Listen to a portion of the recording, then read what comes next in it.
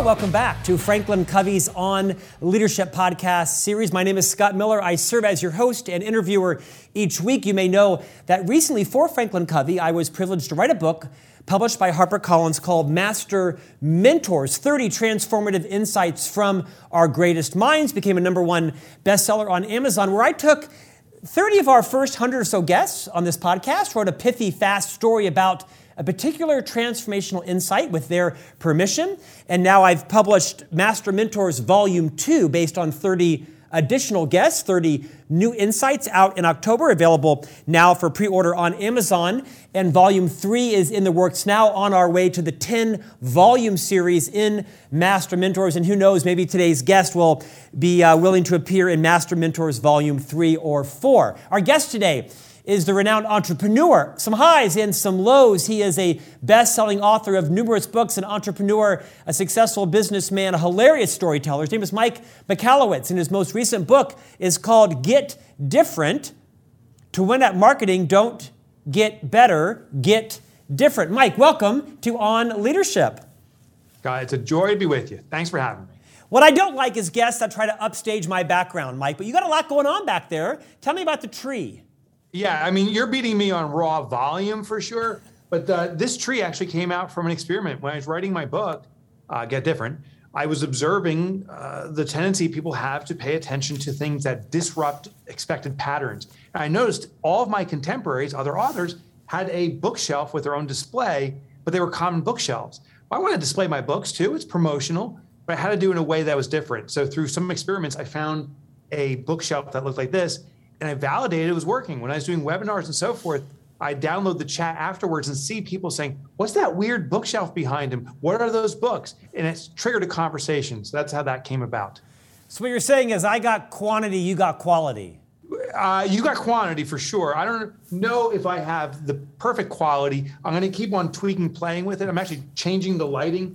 It's lit now in a different way than it was in the past to keep improving the quality. So I'm trying to get there. Mike, your marketing prowess is not in question. Your book, Get Different, recently won the Outstanding Works of Leadership Award from BookPal. Congratulations for that. You are a prolific author. One of your seminal books around Profit First, I think, is a must read for every entrepreneur, everyone who has a business side hustle. Today, I'm going to kind of bounce around some of the business insights that you share across many of your titles, including from Get Different. Would you take a few minutes, however, and kind of reorient our guests and our listeners to what is your journey? You've had some big highs and some business lows. Will you talk a bit about your history, and then we'll get into some of your current writings? Yeah, absolutely, Scott. And my history brought me to becoming an author. I never anticipated that. Wasn't part of my vision or plan for myself, but it came about, and it's the best thing or best element of my life I've ever experienced. And how it came about was I started my first business right out of college, couldn't get a job, and started my own business. Well, after a few years of grinding it out and hustling it out, finally another business came in and bought it. It was a private equity deal. I never made money running the business. That's the dirty secret. But when I sold it, I made some money. Started a second company in computer crime investigation. My company was actually one of the lead investigators in the Enron trial that many folks are familiar with. Christy Brinkley's divorce, some of the, sadly, the biggest murder cases in U.S. history where there was computer forensic evidence. We were doing the analytical work on the defense side. So we weren't the FBI or the CIA. We were representing the attorneys or working with the attorneys doing the defense for Enron. So Kenneth Lay, Andrew Fastow, those folks. Well, that business, right spot, right time, sold millions. And this started my downfall because I thought, Scott, I knew everything about business. I am such a genius. So I started spending money accordingly. I wanted to show off my success. And I started another business as an angel investor because I said, well, why start one business at a time? Why not start 10? I started 10 companies. All of them failed. All within about 6 to 8 months were underwater and gone. And I was also spending money so quickly on my own trophies, like the big house, more cars, the vacation home, that I evaporated all my wealth within 2 years. And this became a turning point, a necessary but painful one for me, where I lost everything. I had to come home to my family and tell them that we were going to lose our last house, our house, because I had no fiscal discipline. And I was sobbing and crying through this. My daughter, my 2 sons were there. My wife was there. My daughter, she was 9 at the time, ran to her bedroom. She grabbed her piggy bank and she put it down in front of me and said, Daddy, since you can't provide for us, I'll be the family provider. And it's one of the most devastating moments of my life. If I think about it for too long, I'll start crying. But it also became the turning point for me. I realized that I didn't understand what it took to be successful. Right place, right time. Sometimes it happens magically, and it happened for me. But the discipline of success, I didn't understand. So I devoted my time to studying it. And as I started writing this stuff down and documenting how to have a successful entrepreneurial journey, I realized, oh my gosh, I'm writing books. So I became an author because of that 15 years ago. And from that point forward, including today, I'm a full-time author for small business owners. Mike, thank you for the overview. In a moment, I'm going to have you talk through what are the bad business habits that people need to break. There's 8 of them. I think it's an extraordinary practical reminder for everybody. They'll go there in a moment. But first, before I talk about bad business habits, will you talk about what is the key insight in your recent book, Profit First? What is the reminder you want every business leader, entrepreneur, anybody with a side hustle to remember the principle of profit first? Yeah, it's rooted in the concept of managing our own behavior. I call them behavioral intercepts. And the point is this: it is very difficult for any person to change themselves, but it is very easy to channel ourselves. Meaning if we have a behavior, you can channel that to an outcome you want with the right system. Don't try to change yourself. Well, I noticed for most business owners, myself included, I was trying to read all those statements for my business, the income statement, the P&L, the balance sheet, the cash flow statement, and trying to figure out where I stood. But my behavior was I log into my bank account and run my business off my bank balance. So Profit First is a system you set up at your bank. It's where you're naturally going. And what we do is we carve up money to its intended use before we spend it. So when money comes in, say a $1,000 deposit today, I'll take a percentage of that and put it into a savings account called Profit. I'll take a percentage of that and put it into a savings account called Owner's Comp. I'll take another percentage from the income account and put it into taxes and another one to operating expenses. What happens is by allocating money to its intended use before we spend it, we spend much more prudently. I used to think if I had $1,000 in my business, I could spend $1,000. That's not true. Right. Now when $1,000 comes in, I assure that I have a $200 profit, 20% profit. I make sure I'm paying myself a reasonable salary. Maybe it's $300. I'm reserving money for taxes because the tax bills are coming. And then the remainder, which maybe it's not $1,000 now, maybe it's $400, is what I truly have left to operate my business. The principle is this: take your profit first, allocate that money, even hide it from yourself. Allocate the money to the other intended uses too, and then you'll see what's truly available to operate your business. And if you operate your business accordingly, and it is possible, you will assure your profit because you took your profit first. I mean, Mike, it sounds like a duh, but I think it's an epiphany. In fact, it's now the way that I'm running my own small entrepreneurial company with employees and taxes and insurance and profit, that kind of stuff. Take it a little bit more practically. So, for example, when you earn $1,000, do you take $1,000? You take, say it's 10%. Do you take $100 and do you automatically transfer it to a different checking account and you transfer another $100 for taxes, whatever the number is? Do you have 4 or 5 different accounts that you automatically put it in? How does that work for you? Yeah, and I like that you called it like a duh or epiphany. Now the term epiphaida applies to in my head. So yes, hopefully this is an epiphaida. And in the practical application, that's exactly what you do. At your primary bank, whatever bank you work with today, keep working with them. If you like them, that's great. Set up multiple accounts there. So you hop on the phone, you can do it today, and set up, in the full implementation, we suggest an income account, deposits only, a profit account to pay you for taking the risk of starting a business, an owner's comp account, which is not profit. This is a pay for the work you do in your business, different than the reward for starting it. Taxes to pay your personal tax bill, and OpEx for the operations of the business. We then allocate percentages. Now it varies. In the book, I have different percentages based upon the size of your business. But for example, we may allocate 10% toward profit, 30% toward owner's comp, and so forth.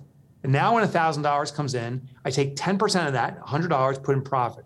I take 30%, put into owner's comp. And now you see very quickly what's available for what purpose. There's a little bit more though. You also want to hide money from yourself. So that profit, when it's accumulating at your bank, the day will come where you can't pay your bills.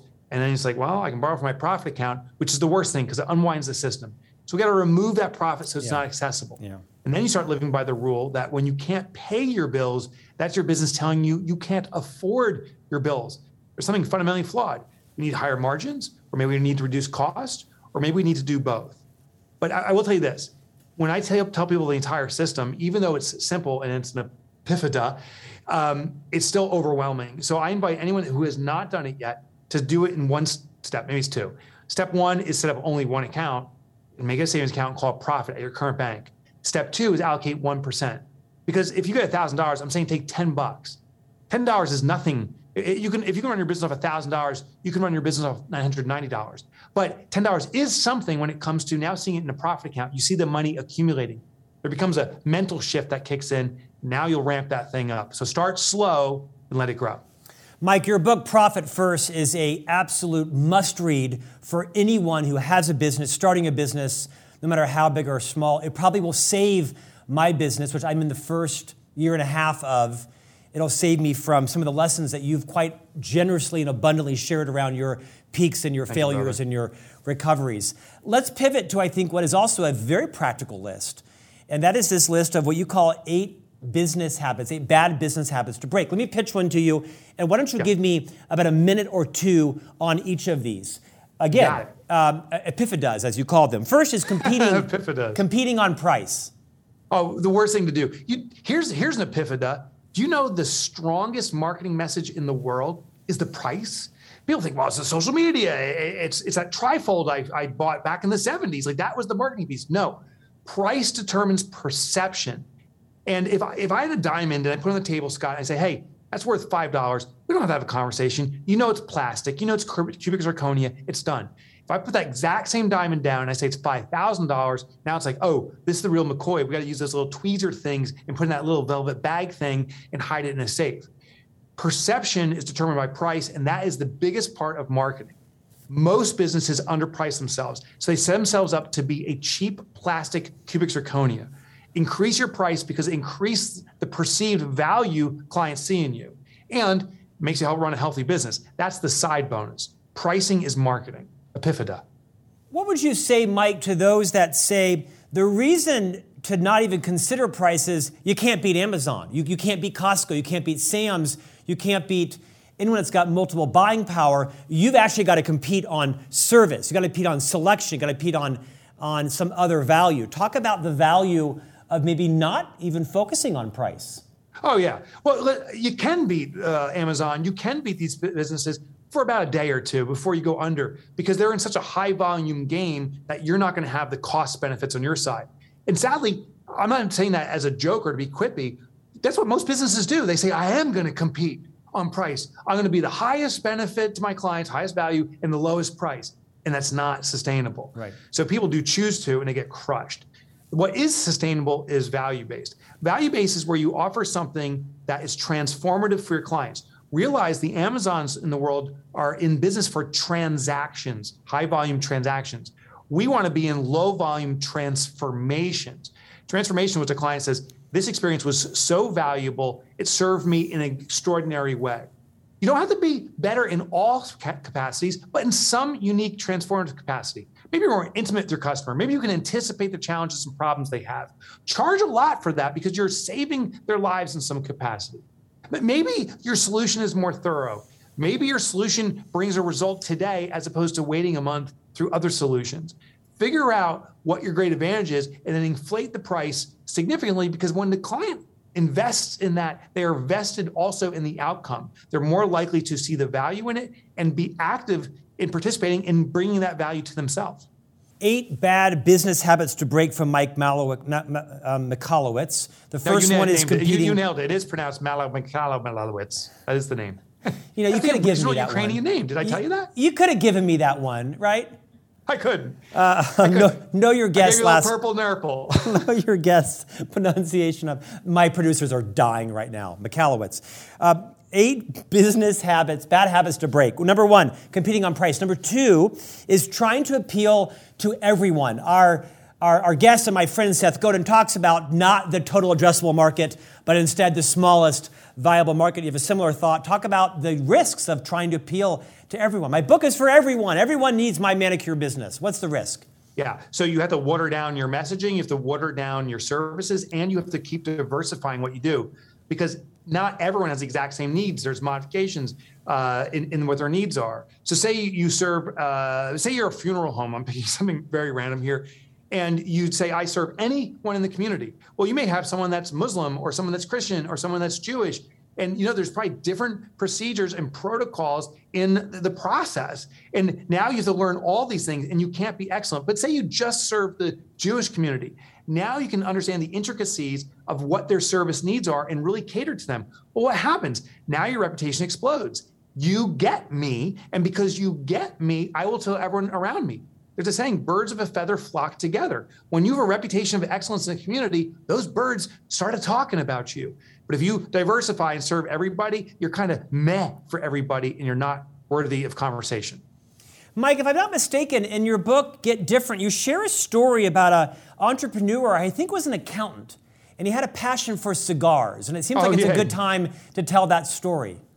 Yeah, his name is Gabriel Pena, and he loves cigars. He's an accountant. That's his own personal interest. And instead of saying, I'm an accountant for everybody, he went for cigar shops. Now, think about if you're a cigar shop owner, how often does an accountant approach you and say, I understand the cigar business. I understand how it's manufactured. I understand importing. I understand the shelf life of cigars, which I didn't even realize they have a shelf life.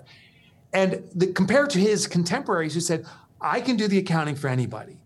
Gabriel spoke their language. The instant transfer of trust happens when people say, oh, you know the code words to our community, which is their unique language. So he won their trust. And he's able to dictate a significant premium because he was a specialist. Now, here's the funny thing. A specialist doesn't mean he's 100% different than his competition. In fact, I would say he was 95, 96% the same. The fundamentals what he did is the same as everyone else. But because he understood that community, he was able to introduce insights, thoughts, and even proactively identify problems for them before they knew they had them. So Gabriel did very well and continues to do very well for that community because he gets them. But I think you mentioned in the book that his business was floundering. And as soon as he began to cater to cigar shops, he actually had, I think you said 6 figures of billable income in a matter of months.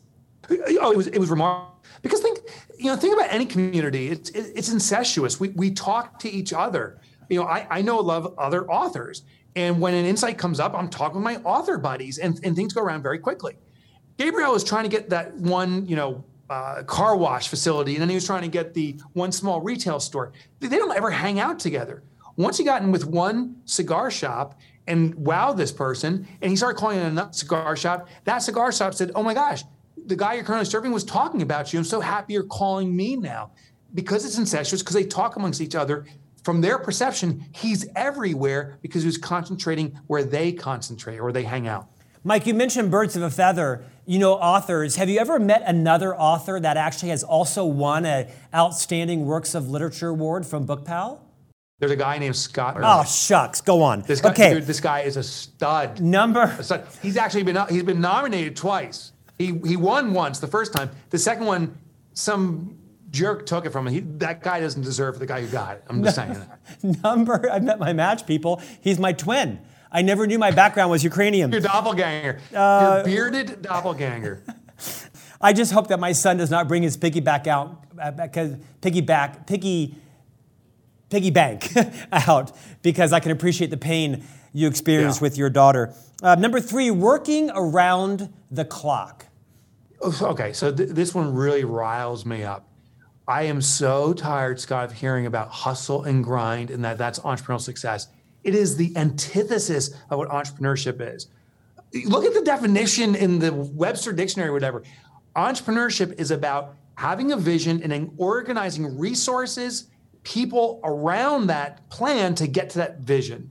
That's what entrepreneurship is. The number one job of an entrepreneur is to create jobs, not do the job. Now, here's the thing. When we start out, you're probably the only resource you can afford because your time is probably free. So in the beginning, you must do the work. But as quickly as possible, we as entrepreneurs must extract ourselves, provide the job opportunities, either in a fractional space, a few hours here, a few hours there, ultimately maybe in full-time space for employees to get to that vision. Then our job is to be the great choreographer. Keep organizing resources to get that vision done. Don't work your butt off, work your mind very intelligently to organize people to get us to that vision. No more of that working through the night, no more hustle and grind. We've interviewed a few hundred very successful entrepreneurs here. Recently, Grant Cardone, of course, with the 10X rule, and he talks about the 10X rule being you basically have to outwork your competition 10 times more to hustle and grind. And you're saying bull. I'm saying that's bull. There you go. And now listen, I want to position this. We look at people like a Grant Cardone and say, wow, look at how successful they are. Clearly, he knows the formula. Well, I would argue he and I know the formulas that work for ourselves. But what I've seen in the aggregate is the most successful people are the most calculated people, not the hardest working. Listen, Jeff Bezos right now is not packaging up my Amazon shipment. He could be. That's hustle and grind. No, he's working at the highest levels of strategic negotiation. He works hard, smart. I'm not saying he works ridiculously. What a small business owner typically does is they say, oh, that means I must do everything. No. Do the things you're capable of. But the most capable or most important function is the organizing of others. So what maybe Grant Cardone's doing, I don't know his business, but I suspect maybe the majority of his work is organizing others. Maybe he's a spokesperson for his brand. I'd be surprised if he's packaging up the packages on the front line at Amazon. I think not. 8 bad business habits to break. Number 4, being buddies with your employees. Yeah, listen, it's good to be friendly with people, and it's great and important to be nice. But the problem is when friends take over the responsibility to the health of the business. I've seen business owners, and I've been the business owner that says, my relationship with this person is more important than the health of the business. And even though they're not performing and serving the business, even though they're causing the business to collapse, I'd rather retain them and have the whole business collapse and my other 15 people or 20 or whoever it is to lose their jobs because of this relationship. Well, that's crazy, yet that's how he's behaving. What we need to do is focus on the health of the entirety. Don't allow one person to sink the ship. We must save the ship. That's our responsibility. And passengers will come on and passengers will come off. Definitely have a rapport, definitely have a friendly relationship, be supportive of these people, but we all have a common goal of supporting and moving this business forward. That's priority number 1. You know, several years ago, Rachel Hollis, the famous author and entrepreneur and blogger, podcaster, invited me down to speak to her team in Austin, Texas, about 75 people. And I was there to speak on my book, the Al Award winner, Management Mess to Congratulations, Success. I just heard. Thank you very much. And it was interesting when she sat down with this team in sort of an old converted church house, and there was great culture and camaraderie, she did something jarring. She said in my presence to all of her team, I'm not your friend. You are not my friend. I am the leader of this business. And at the moment, I kind of you could hear a pin drop. I kind of thought, well, that was harsh. Now, since then, she's gone on to some other challenges that may or may not have been related to her leadership style. That's probably debatable. But I remember thinking, maybe that message could have been delivered more softly, but intuitively, she was right. She was not their friend. She was the owner. She was the entrepreneur, and they worked there in the business that she owned. Yeah, I think there's raw truth there. Maybe I would have used different words too, but I like the position that we're of service here. So I'll try it. This is risky. I'm going to move my camera here, but my life's purpose is right here on the wall to eradicate entrepreneurial poverty. When I start my business meetings every day, we do a quick huddle. We have a reminder. We are here on a mission to eradicate entrepreneurial poverty. This is why we're here. We are colleagues in supporting and making that happen, and everyone must make their best effort. So we have a common goal. But I don't start off by saying, hey, let's have a kumbaya and hang out, and how do we all just like each other? Because that's important in the experience of life itself and friendships, but it won't move us toward that goal. So I start off with what our vision is, the company vision. If you're on board, let's do this. And if it's time for you to leave and pursue something else, that's fine too. So I lead with purpose and mission, and that we're on this common march toward it. I definitely don't lead with friendship, but it wouldn't be my style to say we're not friends. Friendships come out of it. That's truly true. Yeah, well said. I'm a big fan of Rachel Hollis, by the way, and the totality of what she's done in her business and helping millions of others around the world. Number 5. She also won an Owl Award, I heard. I don't think so, actually. And you don't like her anymore. I was just seeing if you. I was wondering. It was a test. I don't think so. Yeah, that was a test. That's a small world of prestigious authors. Number 5. The 2 owls. Number 5. Do-it-yourself marketing. Yeah. So do-it-yourself marketing is risky because we usually replicate the other. It's another way of saying it, is replicate the other people's marketing. So what happens in do-it-yourself marketing is I see people go to their contemporaries, their industry competitors, and say, what's the best practices? And they respond by saying, well, an email blast always works for me, or Facebook's, or mailing out postcards. And what I find is there's like usually 4, maybe 5 kind of circuitous conversations around the exact same form of marketing. I was at an event with photographers. There was 3,000 people in the room. And during it, I was asked a survey. I said, by show of hands, who does email marketing? Most of the hands go up. At the end of this little survey, there was 5 common practices that everyone used. The 6th one about one person used. That's the craziness, is do-it-yourself marketing is usually copycat marketing, and it's by definition invisible. It's white noise. People don't see it. What we need to do is break out of that pattern. We need to do something that no one else does. And usually the best way to do it is to find the marketing outside your industry that's working for someone else and then steal it, R&D, rip off and duplicate, and bring it into your industry. So don't just do it yourself by copying. Look from the outside, maybe get professional guidance, but surely don't do what everyone else is doing in your industry because that's invisible. Number 6, perpetually pivoting. Oh my God. This was popularized by some pundits of the idea of changing your business.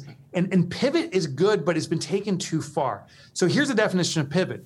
You offer something to your customer, the customer's not buying it. Change the offering until they buy it. And you made the change it multiple times to ensure that you finally get traction in that space, which sounds great, but there's one part missing. What about you, the owner of this business? Do you like what you're doing now? You started off selling A, but now you're selling X, and do you like X? And many business owners that I've met have pivoted themselves into something that they loathe. They say, I just don't like this, what I'm doing. I hate what I do, but it makes money. Well, that's the definition of prostitution, by the way, just between me and you there. So what I tell business owners is don't pivot, align. Yes, you have to adjust to what the customer wants, otherwise it won't be viable. And you must align with what your heart calls out to do. But don't pivot, align. I think there's too many chefs that are calling out what their heart wants them to do, because I can't tell you how many times I've frequented a restaurant, right, with my wife and perhaps another couple, and we always order the gnocchi. I'm making that up. I don't love gnocchi, but you get the point. And then all of a sudden, after 3 years, the gnocchi's off the menu.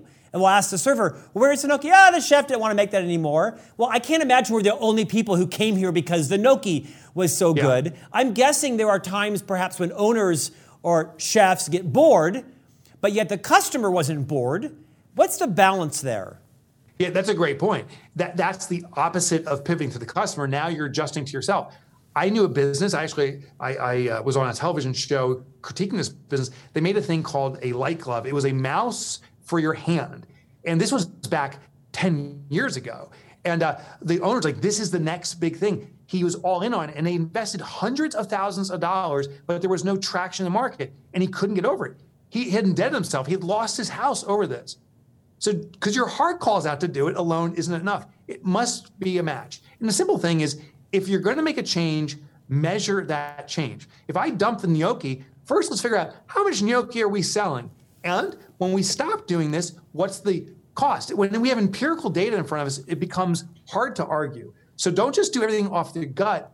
Look at the empirical data. If your heart wants to make a change, you're going to see if that was a costly mistake or not, and then you can unwind it. Okay, Mike, this is extraordinarily helpful. Let's land the plane. Number 7, taking customers for granted. Yeah, well, of course. I mean, I shouldn't say of course, but many of us do. Many of us think a customer is a transaction, but there is a relationship there. They are measuring what we're doing, but they also don't measure everything. So we think, once I deliver my service or product, the client should be happy. And if I don't hear anything, they are. And then we move on to the next one. But the customer is actually monitoring certain things about us, and they are gauging us on those steps throughout. And you may have a great experience, or they may have a great experience with you 80% of the way, but at the very end, you tail off or you fade away. And now a great experience goes awry. And that's not a good thing. They could go on review engines and criticize you. They may never do business with you again, which is kind of the silent killer in many businesses. They just disappear. So there's a hack here or a trick. What you do is go to your clients and ask them, as you build this relationship, hey, of all the things we're doing here, what are we doing right? Now, this is a Jedi mind trick, because when your customer tells you what you're doing right, they won't do what you're doing right. They tell you how they judge you. As an example, I had a computer service business. I was selling to hedge funds. I asked my hedge fund manager, I said, what are we doing right? He says, your response times. Well, what I realized when he said my response times, we respond quickly to issues, is what we're doing right. I realized that's the one thing he's observing most about me.